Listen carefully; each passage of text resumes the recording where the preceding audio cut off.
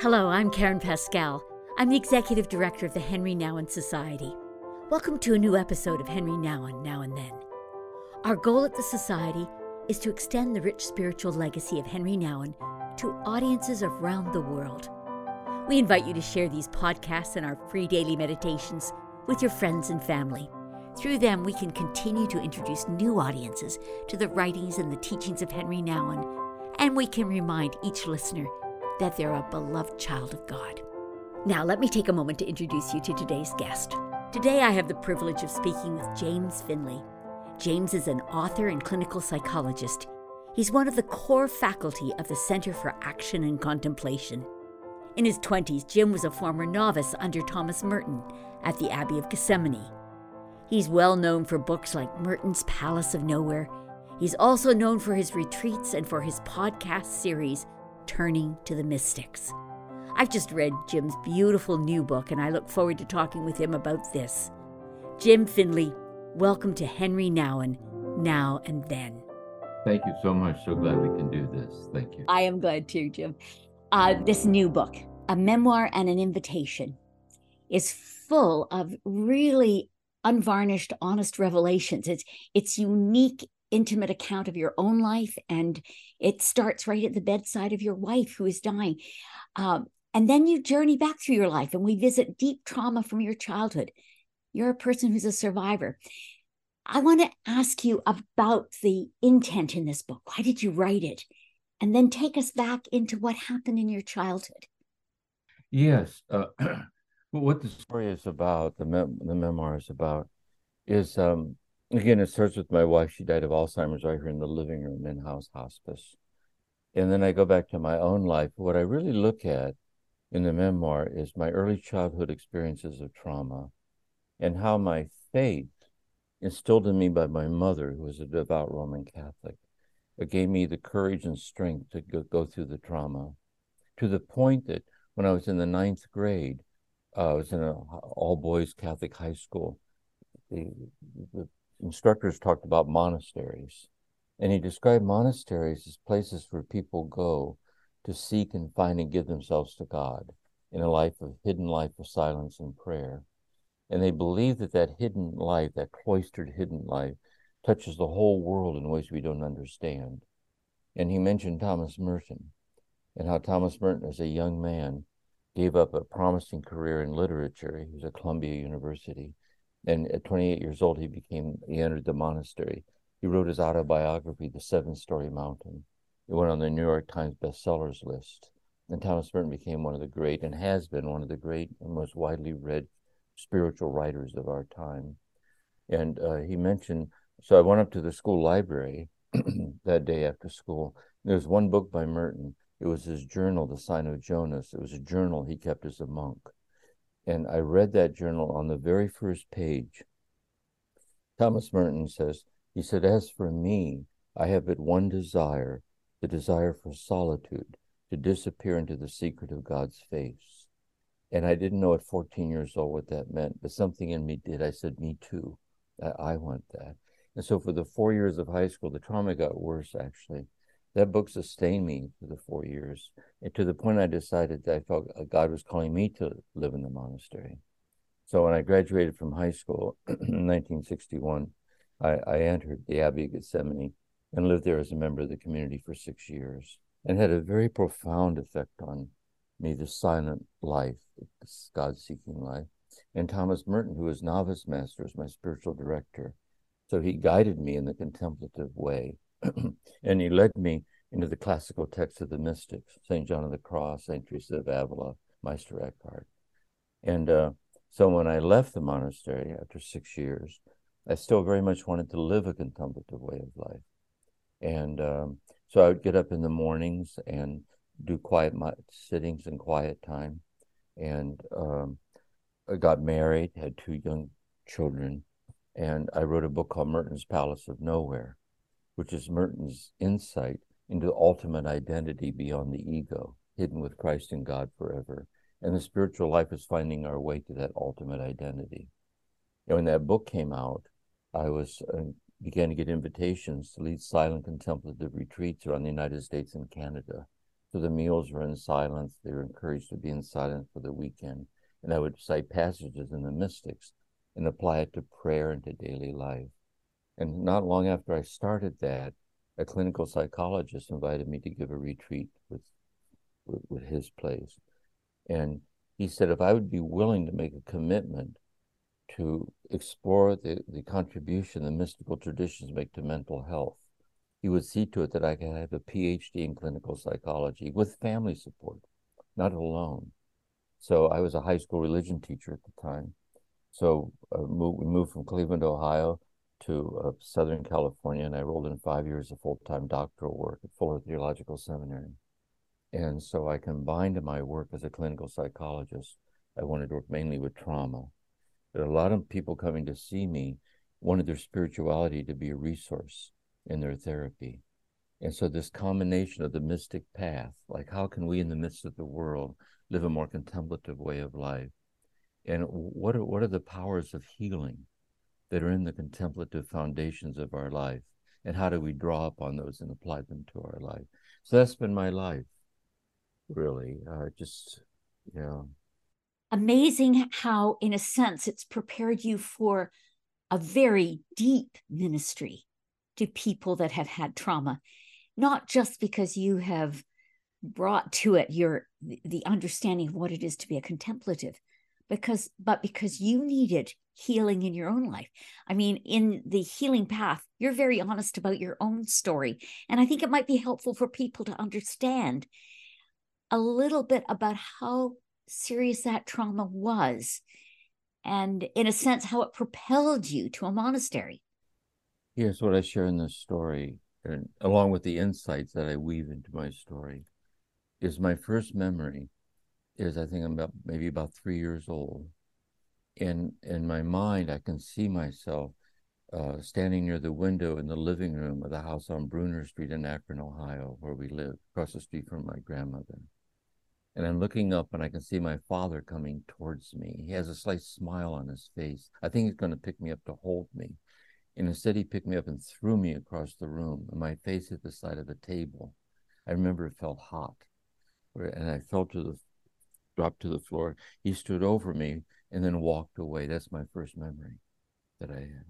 And it was the first of explosive violence towards me, my 4 younger brothers. He incested my sister. He was very physically violent towards my mother. And when she would take us to Mass on Sunday, a lot of their arguments were about religion, Catholic Church, and so on.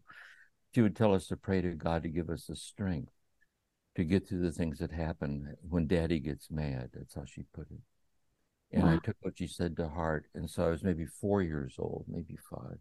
And I'm lying in bed in the dark, and I'm listening to my father beat my mother outside the door. And I'm sad because maybe earlier that day he hit me.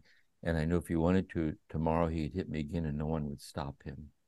And so I prayed, and I prayed the way frightened children pray. And my experience is that God heard my prayer, and in a moment I can't remember, merged with me in the dark.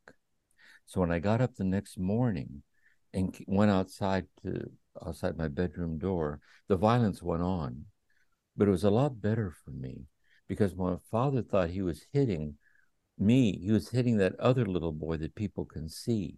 He didn't know the real me had been secretly taken by God to a place inside of God where the violence couldn't find me. And so it sustained me. Years later, when I became a clinical psychologist, I learned that I was dissociating. I split myself. I borrowed the religious imagery of my mother's faith to give meaning to dissociating myself off from this. And it was until years later in my own therapy, I learned to not depend on dissociating like that. And my insight is that although I was dissociating, that doesn't mean God did not hear my prayer and merge with me. So in a way, my spiritual awakening occurred in a traumatized state. And I think there's a deep lesson there. That sometimes when we're in the midst of trauma, or in the midst of pain or addiction, sometimes graces come to us in the midst of our confusion and hurt. But the fullness of God's presence doesn't flow out until we're healed from the symptoms themselves. It's still operative. Grace is there in the life of the traumatized person or the addict. Grace is always there. But the more grace empowers us to liberate ourselves from the long-term internalized effects of trauma and abandonment, then the fullness of grace can come out into the open so we can live it and share it with other people. So that's been a key insight for me, not just in my own life, but when I work with people in psychotherapy, because they're in the midst of their struggles. And I know it takes one to know one. I know by experience what that's like, the unrelenting courage of the human spirit to walk the walk and walk through that and be patient and open and receptive and all of that. So that's been a big part of my life. My first marriage ended in divorce. It was I talk about it in the book too. And I met Maureen, my second wife, and it was really, she had been living alone for a long time and had a very strong spirituality grounded in 12-step recovery. She gave me permission to break her anonymity.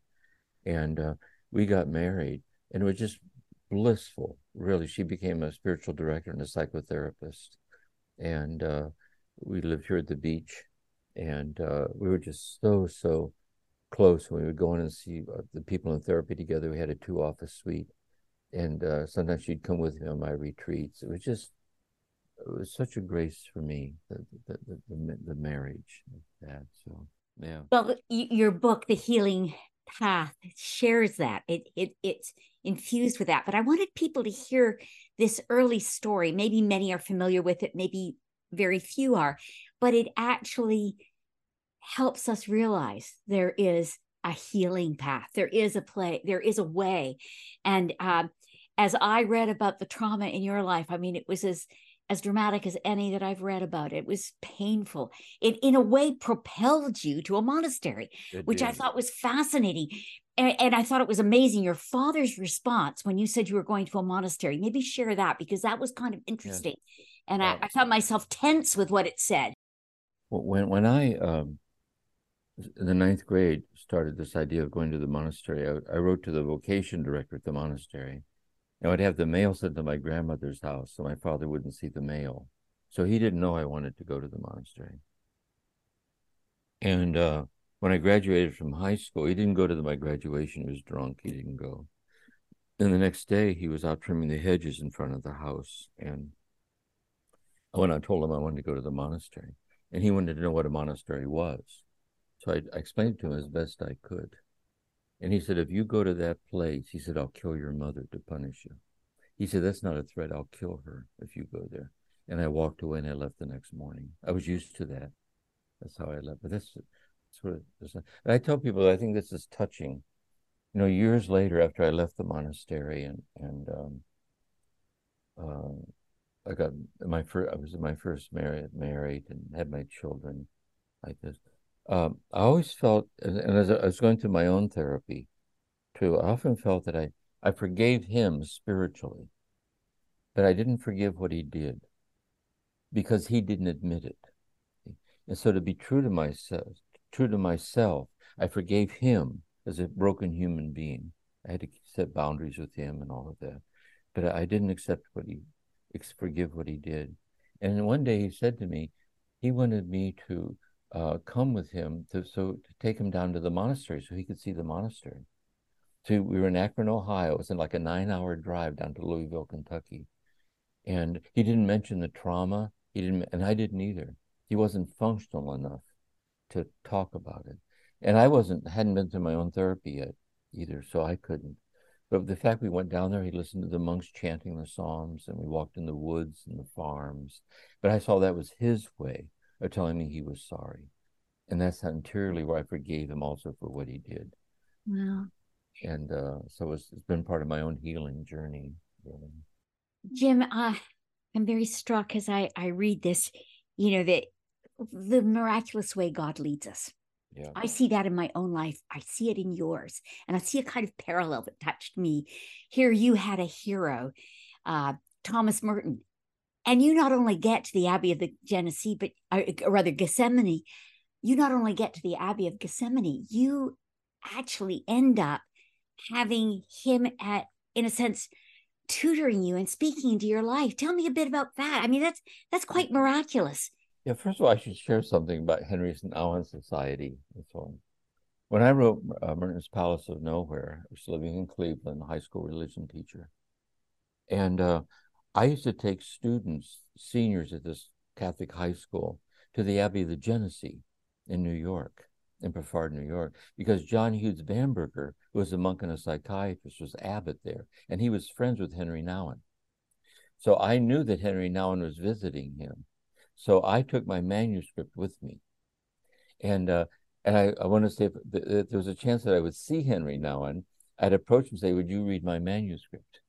And so one day I carried it around with me. And one day Henri Nouwen was coming down the road and I had my manuscript. So I introduced myself. And I said, here, this is my book I did on Merton. Would you consider, writing a foreword for it? So he said he would read it. And he called me and said he would write a foreword. So I flew to Yale University, where he was teaching at the time. And he spent a day with me in his room going through the manuscript, and he wrote the foreword. And when I first got there, I was waiting, and someone came out and said he might have to cancel. His physician was with him in his room. He thought he might be having a heart attack. And here he brought me into the room and told me that really the doctor told him it was it was from drinking too much coffee and giving too many retreats. And he said he was always working on learning how to say no to things. He said, but it wasn't going well. He was always on this hyper kind of thing, just to keep saying yes to people. It was very touching, really. I saw him a few more times, but he was very loving towards me and wrote a lovely foreword and so encouraged me and was very important, just as his holiness, how he touched my life. Yeah. It's cute because one of the things that I saw in a way, your awe of Merton, I shared that kind of feeling about Henry. I had him on such a pedestal in a way that it was hard to have a relationship with him. Not that Henry prevented that, but I prevented it because I just was so aware of what an influence and what a wonderful spiritual voice he was, that I missed having a really good relationship. I'm glad that you got to meet him and you got to spend time. And I'm glad that I love the foreword that Henry wrote to Merton's Palace of Nowhere. It's beautiful. It is. And clearly he enjoyed what you had created and he wanted to be part of it. And I think that's lovely. And it is a classic book. If you read kind of all the comments by people on it, it's really one of those books that people suggest, gosh, this is the book that really helps you open up and understand the contemplative Thomas Merton. So it's a good to share with you then to my relationship with Merton then along those lines is I entered right after high school, and Thomas Merton was novice master, and because of my trauma, I had trouble with authority figures, like insecure trauma feelings. I wasn't aware of my own trauma yet, but I wasn't consciously aware of it. So when I went in to see him for the first time, of course, I thought it was so amazing I was going to have Thomas Merton for my spiritual director. But because of my issues with authority figures, I was so nervous. My voice was shaking. I was sitting there trying to hyperventilating. And he wanted to know what was going on, like what's happening.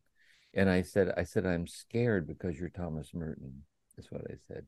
And I can remember feeling embarrassed because I wanted him to think well of me and he could see the way I was inside. And then he said something that was really so touching to me. He said to me, under obedience, I want you to end afternoon work early. I worked at the pig barn at the time on the farm. He said, I want you to end afternoon work early before you go to Vespers. And I want you to come in here every day at the end of work and tell me one thing that happened at the pig barn that day. And I think later as a psychotherapist, that was a brilliant intervention that he did that. Because I remember the voice inside said, I can do that. And we would go in and he remembered the stories about the pigs and make pig jokes and laugh. And what it did really, it leveled the playing field for me.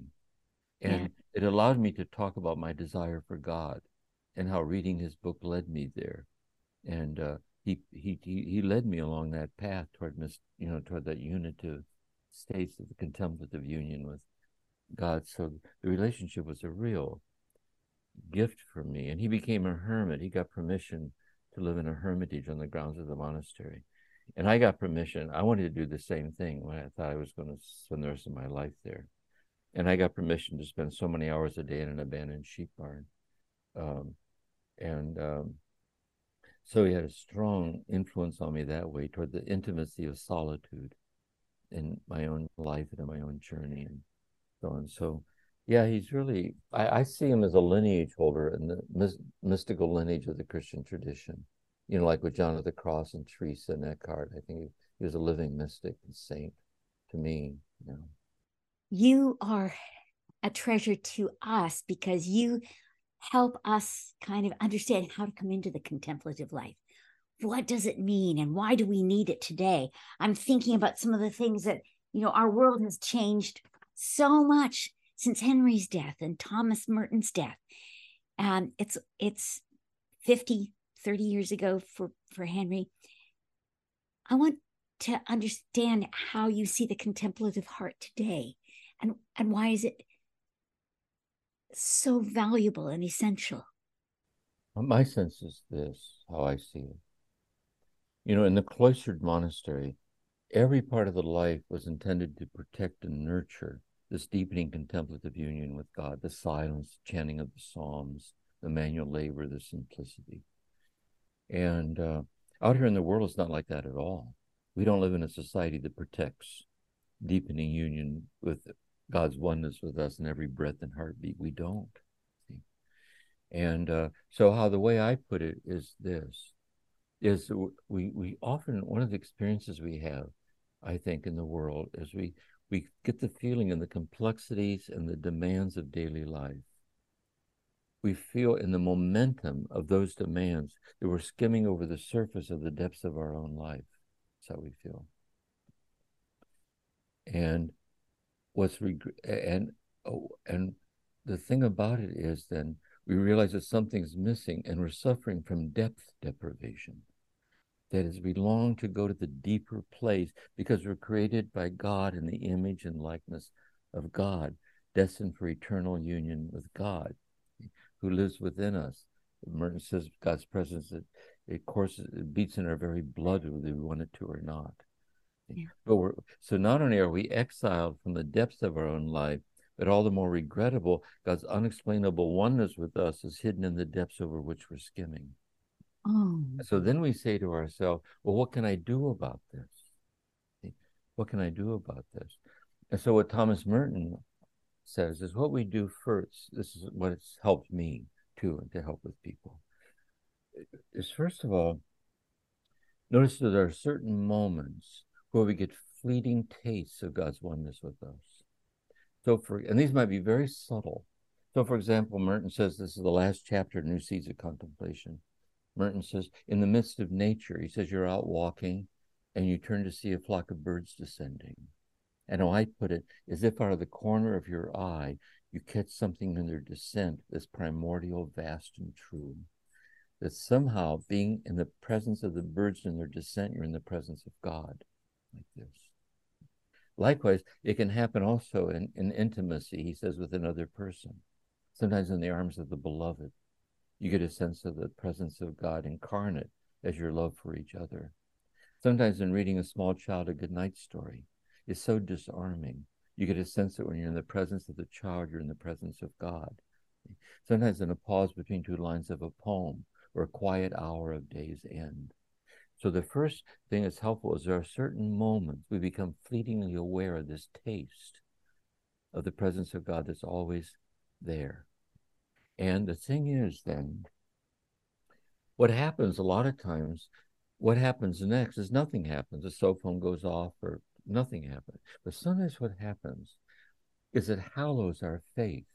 That is, our faith in God is enriched by a touch of the intimacy. It's like we're experiencing what faith proclaims. Faith tells us that God is all about us and within us, closer to us than we are to ourselves, St. Augustine says. Being poured out and given to us is every breath and heartbeat. And so in these little moments, in the bird's descent in the arms of the beloved, the moment of silence, we experientially taste what faith proclaims. It like hallows our faith. And then what can happen is that it deepens a longing to abide there. That is, we long to abide in the depths so fleetingly glimpsed. It's like the way I put it is, I will not play the cynic. I will not doubt my awakened heart, at my most childlike hour, and my most vulnerable hour. I know that I was in the presence of God. And I also know that in that moment, as subtle as it was, it isn't that more was given to me, but in that moment, a curtain opened, and the infinite presence of God that's infinitely one with me in every moment of my life is revealed to me. It's here right now. It's here when I wake up. It's here when I go to sleep. But I can't make these moments happen. It doesn't lie in my power to make the moments happen. But what I can do is assume the inner stance that offers the least resistance to being overtaken by the presence of God we can't make happen. And that's prayer and meditation. See, the daily rendezvous with God, the day where there's no agenda but love. That daily rendezvous with God is I'm freely choosing that inner stance, like, here I am, Lord. I choose the inner stance that offers the least resistance to being overtaken by this touch, the awareness of God sustaining me and guiding me in my life. And when my daily rendezvous with God ends and I go throughout my day, I ask God for the grace not to break the thread of that awareness. Because the more we become habitually established an underlying sensitivity to God's oneness with us in the rhythms of the day, then we're living a contemplative way of life in the midst of the world. And then we share it with others. We share it with others because we're able to see in them that they're like us. They're an infinitely love broken person like us. And by the way we listen to them, or we're real with them, or we're patient with them, we pass on the contagious energy of healing in the world, and through our ministry, our work, to our daily life, whatever it is. So those are some of the ways that I see it that helps me. Oh my goodness, that is rich and reminds me of the books of yours that I've been reading. There is poetry and wisdom just woven together and expressed with a kind of immediacy. I just have to say to everybody that's listening right now, do go to Jim's podcast. I mean, you've got more of this delicious, truthful, hard-earned truth, God given. Isn't it fabulous to look backwards and see the way God brought you? See that He brought Maureen into your life. See that He brought Thomas Merton into your life. And something we can easily rejoice over is the things that propelled you into a monastery. The need and the pain. Yes, and two things I would say. In my writing and when I was doing spiritual direction and being a therapist, is two things. I'm trying to help people see their own life in this way. Like, say, how did it come to pass? You have come to be the person who's even capable of being concerned about such things. And if you look back at your own life, how did this happen? Isn't it true you couldn't have planned it if you tried? You couldn't have planned it if you tried. That you're on a path not of your own making. And isn't it also true that everyone has in their own life the place where suffering and the presence of God touch each other? All of us do. And so this autobiography is really our biography.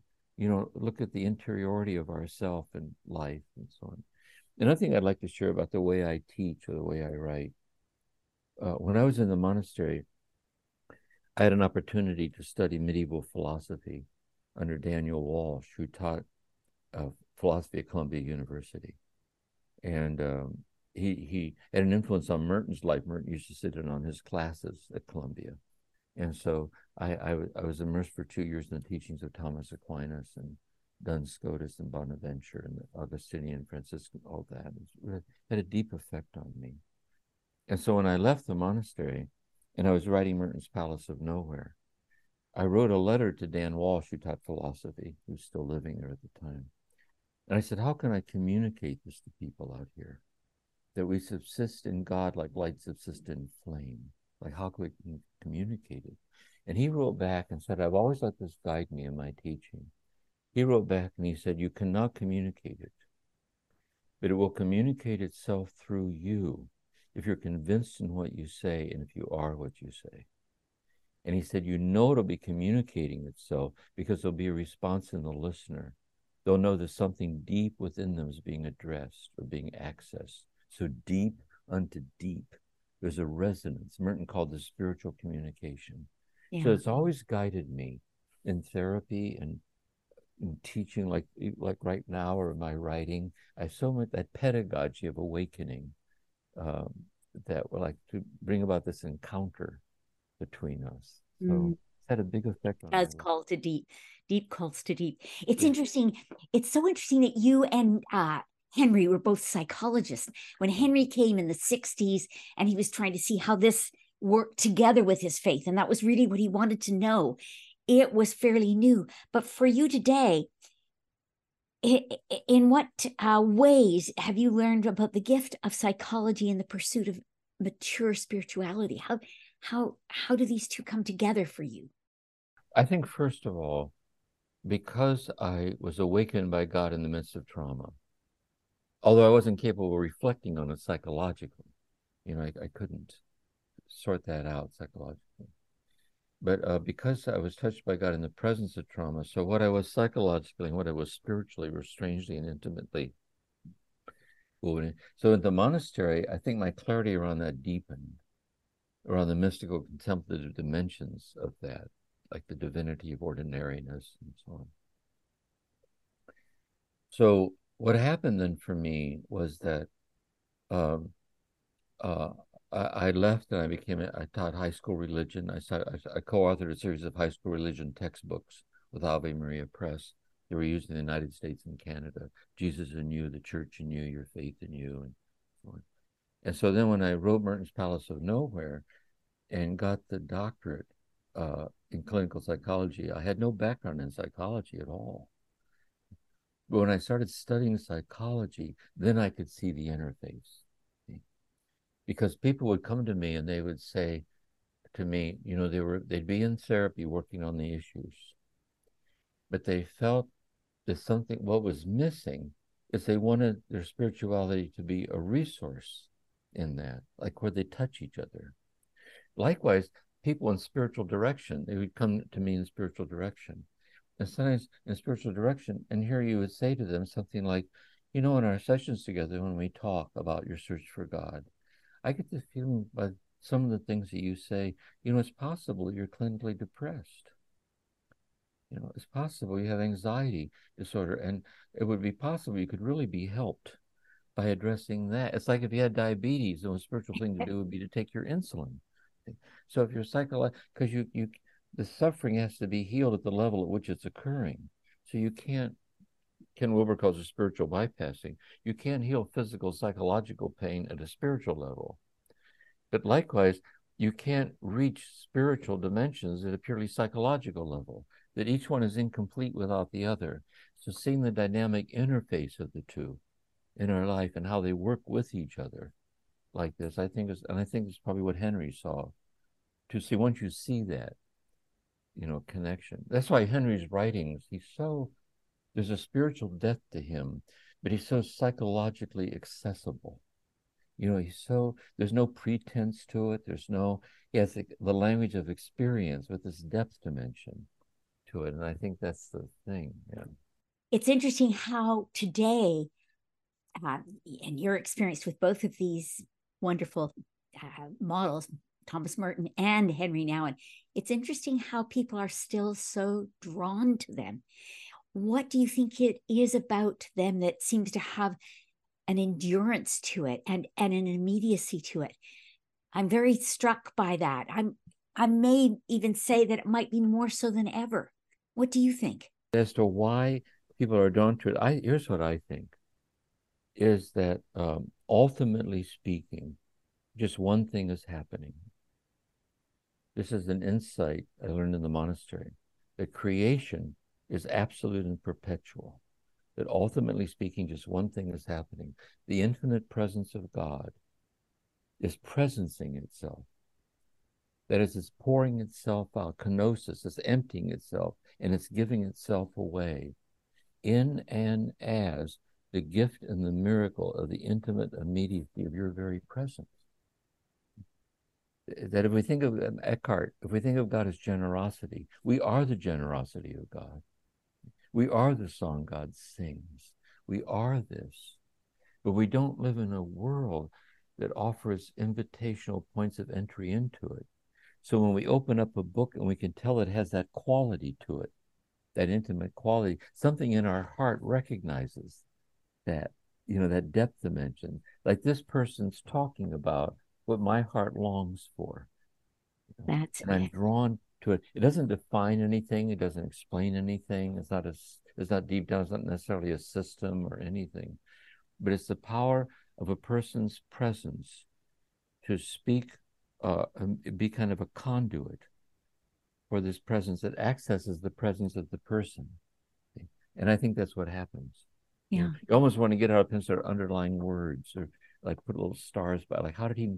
And I think another thing these people do, like Nouwen and Merton, they help us put words to our own heart's experience. Yes. It rings true, like he or she is helping me, you know, become more present to myself in the presence of God. And they offer guidance. I think that's what the mystic teachers are. See, they bear witness to it, and they're helping us to discern the subtle stirrings of this deepening union and how to cooperate with it. And because we're all potentially, it's our very destiny. It's God. I think that's why we're drawn to it. Now, if I want to start at the beginning and say, I want a more contemplative life, what would you tell me to do? How do I get there? I would say definitely read Jim's books, but how would you, what Well, would your recommendation be? this is how I approach it. One way to approach it. Let's say if we start at a very basic level, that the word contemplate, what that means. A basic definition to contemplate is to observe carefully, to pay close attention, to contemplate. So because most of the things we experience during the day, we experience in passing on our way to something else. That's how we. But every so often, something catches our eye. We pause for a minute out on the porch where I sit, look at the water. I have a hummingbird feeder out there, and I'm so enchanted by hummingbirds. They come and so you can look out your kitchen window and you see a bird building a nest outside the window, or a slant of light across the floor, or you give yourself over to the smell of a rose. There are certain moments where that is, you're not thinking about it. You're not defining it. You're becoming more present in the presence of it. The rose, the flower, the darkness of the night, the beloved, whatever it is, whatever it is. Next, when that contemplative attentiveness is sustained, not just for a few seconds, but you kind of stay there for a while, like a prolonged conversation with the beloved, or an unhurried afternoon at the art museum, in silence, looking at the beauty of the paintings, or a long, slow walk to no place in particular, and you just sit. When the contemplation is sustained, you can feel yourself interiorly descending into a qualitatively deeper awareness of and oneness with qualitatively deeper dimensions of yourself. In the qualitatively deeper awareness of the dimensions of the presence that you're in, the tree, the ocean, the flower, the stars, whatever. We just pay close attention to see that happen. This is so subtle. How I put it, that which is essential never imposes itself. That which is unessential is constantly imposing itself. And so it's very gentle. It never imposes itself. It's like a quiet, it's like this. So then, to go a little bit deeper poetically, you make this descent into ever deeper dimensions of oneness and deeper dimensions of yourself, and you discover those dimensions drop down into and open out upon the bottomless abyss of God. This welling up and giving the infinity of herself away as you're sitting there looking at the ocean. And that's a moment of oneness. See, that's the moment. And in that moment, it's self-explanatory. When it's happening, it's like, why do I worry so the way I sometimes do? See, how is it that everything's already unexplainably holy or sacred, but I'm exiled from this holiness that's always there? And I know it's there because I've experienced it. I've experienced it. So first thing is to have faith in the revelatory nature of our moments of spiritual. That's the first thing. Not to play the cynic, not to be dismissive of them, how important they are. The world would be a dimmer place without these moments of luminous clarity. So then I say, well, it's not enough to just wait for the next serendipitous touch. It's like someone falling deeply in love with someone. They're not content to just randomly keep their fingers crossed. They're going to occasionally run into the person. They want to spend more and more time with the person, because love is like that. It's like, so you say, you know what, if I keep waiting for the next touch, I'll be forever estranged from it. Therefore, I'm going to set aside a time, a rendezvous time. Like, here I am, Lord. And I want to be faithful to the quiet time with God. And usually it starts with Lectio Divina, meditation and prayer. Usually it starts in the prayerful reading of Scripture, say, or Henri Nouwen, whoever. So you quietly sit and you listen to words, and you believe in faith that God is personally saying that to you through the words of this person. That's Lectio Divina. So if we open the Scriptures and Jesus says, don't be afraid, I'm with you always. We believe that the deathless presence of Jesus is telling us right in the moment and telling us not to be afraid, that God's one with us. And that's Lectio Divina. It's like learning to listen. Next, God says then, in effect, now that I've talked to you, you talk to me. What do you think? And this is a loving exchange between you and God. You might journal it out. This is a dialogue, a very sincere, Merton says with God, a little sincerity goes a long, long way. And there's a sincere exchange with God and reflective awareness of what was received in the sincerity of faith. And then that exchange gives rise to prayer, which is the heart center, which is love. See, help me with this. I can't learn to be more one with you without you. Help me with this. And if one does that faithfully every day, over a period of weeks and months and years, it stabilizes this contemplative way. And what can start to happen is that in the moments where you're sitting in this prayer like this is on the website, Turning to the Mystics, on we go the second on a ladder to heaven. So the first rung of the ladder is Lectio, meditation, prayer. What starts to happen is while you're sitting there, you can discover that Teresa of Avila, how she puts it in the Interior Castle, she says, you discover as you're sitting there reflecting with the Scriptures open, you're not inclined to say anything. She said, you're not inclined to ask for anything. And she says, while you sit there, you get a sense that your heart's being enlarged to divine proportions. She said, imagine a basin filling with water till it overflows. But what if there was a basin that as the water flowed in, the basin kept getting bigger and bigger and bigger? So you realize the infinite love of God is flowing into you and is enlarging your heart to divine proportions. It's very subtle, and you surrender to that. And that's the beginning of contemplation. So all these mystics, when you really listen to them, they're offering spiritual direction to help us discern we're being invited to that, and how to understand it, how to cooperate with it, how to move with it, and so on. This conversation is delicious, and it invites all of us into a deeper, very intimate relationship with our God. And I am so grateful for your time, Jim. I'm so grateful that I've had this chance to talk with you. Thank you for joining us on Henri Nouwen, Now and Then. I was so glad to do it. And also, the very fact your listeners are drawn to listen to this bears witness they're already on the path we're talking about. You know, I think it's encouraging to know that. So anyway, thank you for inviting me. It was a grace. Thank you. I want to thank you all for listening to our conversation today. You'll find links in the show notes of this podcast for Jim's book, The Healing Path, a memoir and an invitation. As well, there will be links to other books by James Finley and a link to his podcast series, Turning to the Mystics. I can highly recommend Jim's book. It's honest, insightful, and beautifully written. I think for those who wrestle with the trauma of domestic violence and abuse, there are valuable insights and hard-won wisdom within its pages. I hope you've already signed up to receive our daily meditations written by Henri Nouwen. If not, you can do that on our website at henrinouwen.org. Remember, they're free, and they are a wonderful way to stay informed about the various things we have to offer to those who enjoy the writings and the teachings of Henri Nouwen. We'd also be so grateful if you would consider donating to the Henri Nouwen Society. Your resources help us share the daily meditations and these podcasts right around the world. If you enjoyed today's podcast, please take time to give us a review or a thumbs up, or pass this on to your friends and family. Thanks for listening. Until next time.